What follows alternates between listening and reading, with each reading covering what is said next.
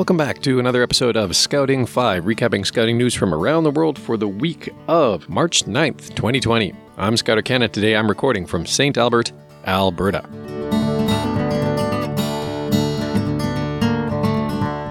Scouts from across the West Kootenay region in British Columbia started their engines and were ready to rumble last weekend when the first Beaver Valley Scouting Group hosted the 2020 West Kootenay Area Cub Car Rally at the Montrose Hall in Montrose, British Columbia. In attendance were Beavers, Cubs, Scouts, Venturers, and Scouters from the first Beaver Valley Group, the first Creston Group, the first Nelson Group, the first Robson Group, the first Warfield Group, and the second Rossland Groups. And this year, apparently, the rally had a new theme, Blacklight. Seems to be about that time for vehicle rallies. There was also a big one held here in the Edmonton region. The Beaver Hills River's Edge Vehicle Rally was held March 7th out in Sherwood Park, Alberta. We had about 8 or 9 tracks set up. At least half of those devoted to the Cub Scouts, a couple devoted to Scout trucks, and a couple devoted to Beaver buggies as well. Full day event.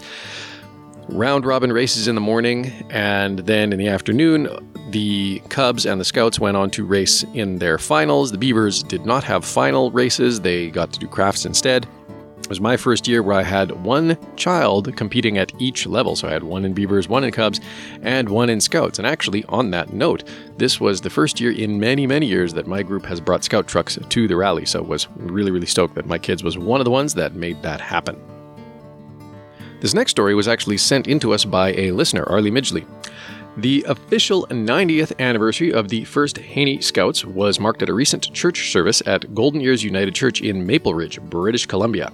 During the service, the history of Lord Baden-Powell and his wife Olave was read aloud. The duo are credited, as you may well know, with starting both the scouting movement and the guiding movement. A little bit later, on February 23rd, the scouting group also hosted their annual Lord Baden-Powell dinner at Camp Howonock to celebrate the occasion. Acting Mayor of Maple Ridge, Gordie Robson, joined the group for a spaghetti dinner, and there were awards handed out to recognize volunteers' 5- and 10-year anniversaries with scouting, along with medals of good service and other gift giveaways. The first scout leader in the Maple Ridge area was the Rev. Govier of St. John the Divine Anglican Church. This first troop of scouts would camp along the banks of the Lillooet River, and in 1917 actually walked all the way to Hatzick Lake for a week-long camp outing. The first Haney Scouts were officially formed on October 18, 1929, after receiving their first charter, which outlined the bylaws, policies, and procedures of Scouts Canada, back then known as the Boy Scouts of Canada. And sticking with British Columbia for a moment, the British Columbia Girl Guides say that the organization is struggling to find enough volunteers to keep up with a surge in demand.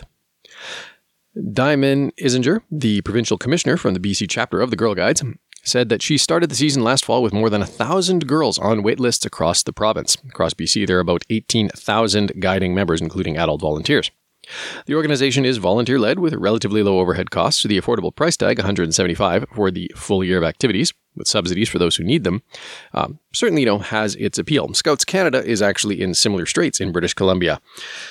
They are, in addition to the Girl Guides, also struggling to find volunteers, again, despite growing demand. According to AJ Mendez, who's the youth coordinator for the Lower Mainland region, the problem has gotten worse pretty much across the country. So, this is time for the obligatory, not quite every episode reminder that, you know what, if you're listening to this and you're not currently engaged with scouting in your area in some capacity and you have some interest in doing so, there is probably a scout group near you that is scrambling to find volunteers, so consider reaching out to them. Guides and Scouts from around Devizes, which is in Wiltshire, England, joined together for a friendship activity and a joint Thinking Day and Founders Day event. So these are events that are held during Scout Guide Week to, commemorate the founding of, respectively, the Guiding, Thinking Day, and Scouting Founders Day movements. Guiding District Commissioner Victoria Warren said that they joined with the first Devizes Scout Group, as well as Rainbows, Brownies, Guides, Rangers, Beavers, Cubs, Scouts, all mixed together, and completed activities on the theme of friendship. One such activity, for example, was to make a friendship wreath. A pair of friendship wreaths. One will hang at the Guide Hall, one at the Scout Hall, and, both groups hope that this opportunity will give them incentive to collaborate further on other activities. Over in Australia, Queensland's first Muslim scouting group is proving particularly popular with girls who are keen to prove that they can do anything the boys can do. The Muslim Crescent Scouts in Logan Central, which is south of Brisbane, is one of the state's newest groups within the scouting movement, which has been grappling with a decline in membership across the country.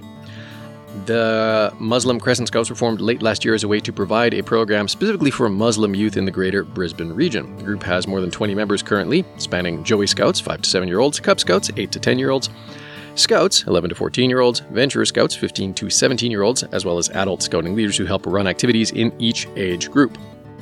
The program was not dramatically altered from traditional scouting and is open for anyone to join. Boys and now girls in the Scouts BSA program have long earned merit badges for time-honored values and hobbies like public service, chess, canoeing. Last Saturday, at a park at the Blue Hills Reservation in Milton, Massachusetts, Scouts from across New England came together to earn badges spurred by a more pressing concern: avoiding the coronavirus. The event was originally intended to train Scouts on how to handle themselves during dangerous large-scale events like natural disasters and public health emergencies, but it took on another slant as COVID-19 began to dominate headlines. Latching on to the COVID-19 scare proved to be a smart marketing move between the New England base camp in Milton and a secondary location in Woburn. The event pulled in about 100 Scouts.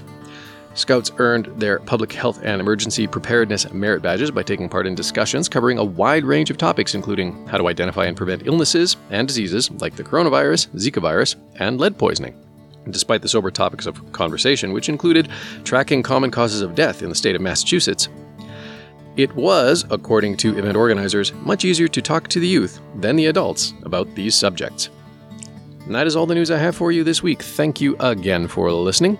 And a big thanks to Arlie Midgley for sending in the story about the first Haney Scouts. And until next time, be prepared.